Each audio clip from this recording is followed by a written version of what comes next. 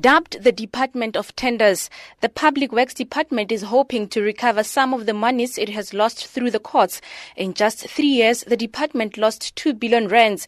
Most irregularities were around leases and maintenance. The department manages the state's property portfolio of 92,000 buildings. SIU head advocate Endi Mutibi. Together with the department, we will ensure that the civil proceedings are indicated and we recover those monies due to state. Where there's criminality, the prosecution follows. And my team has informed me that as we speak, there's various prosecutions that are pending in the criminal courts. The investigation also found that in most cases, landlords inflated prices, buildings were non-compliant and failed to meet health and safety standards, and also discovered faked clearance certificates by landlords. 2,500 employees acted in conflict of interest by failing to declare their interests. The department says it hopes to make 1.2 billion rand of recoveries.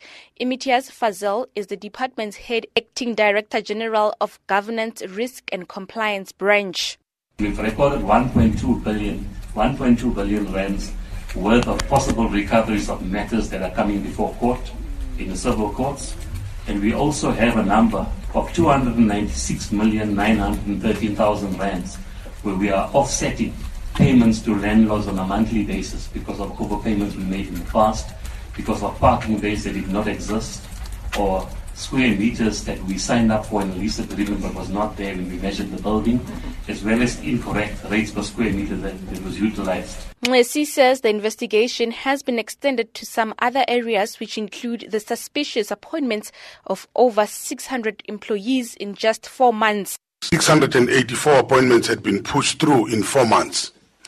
The result of this is to blow the compensation budget on largely non-essential posts so that there's little left to make the technical and professional appointments required to run a highly technical department like Public Works. Mwesi has now taken a decision to institute lifestyle audits on all senior department officials. My immediate response is to request a lifestyle audit, starting with myself, but for all the management of Public Works. Mwesi says the challenge now is to root out all forces of state capture as they remain to persist in the department. I am Phumzile Mlangeni in Pretoria.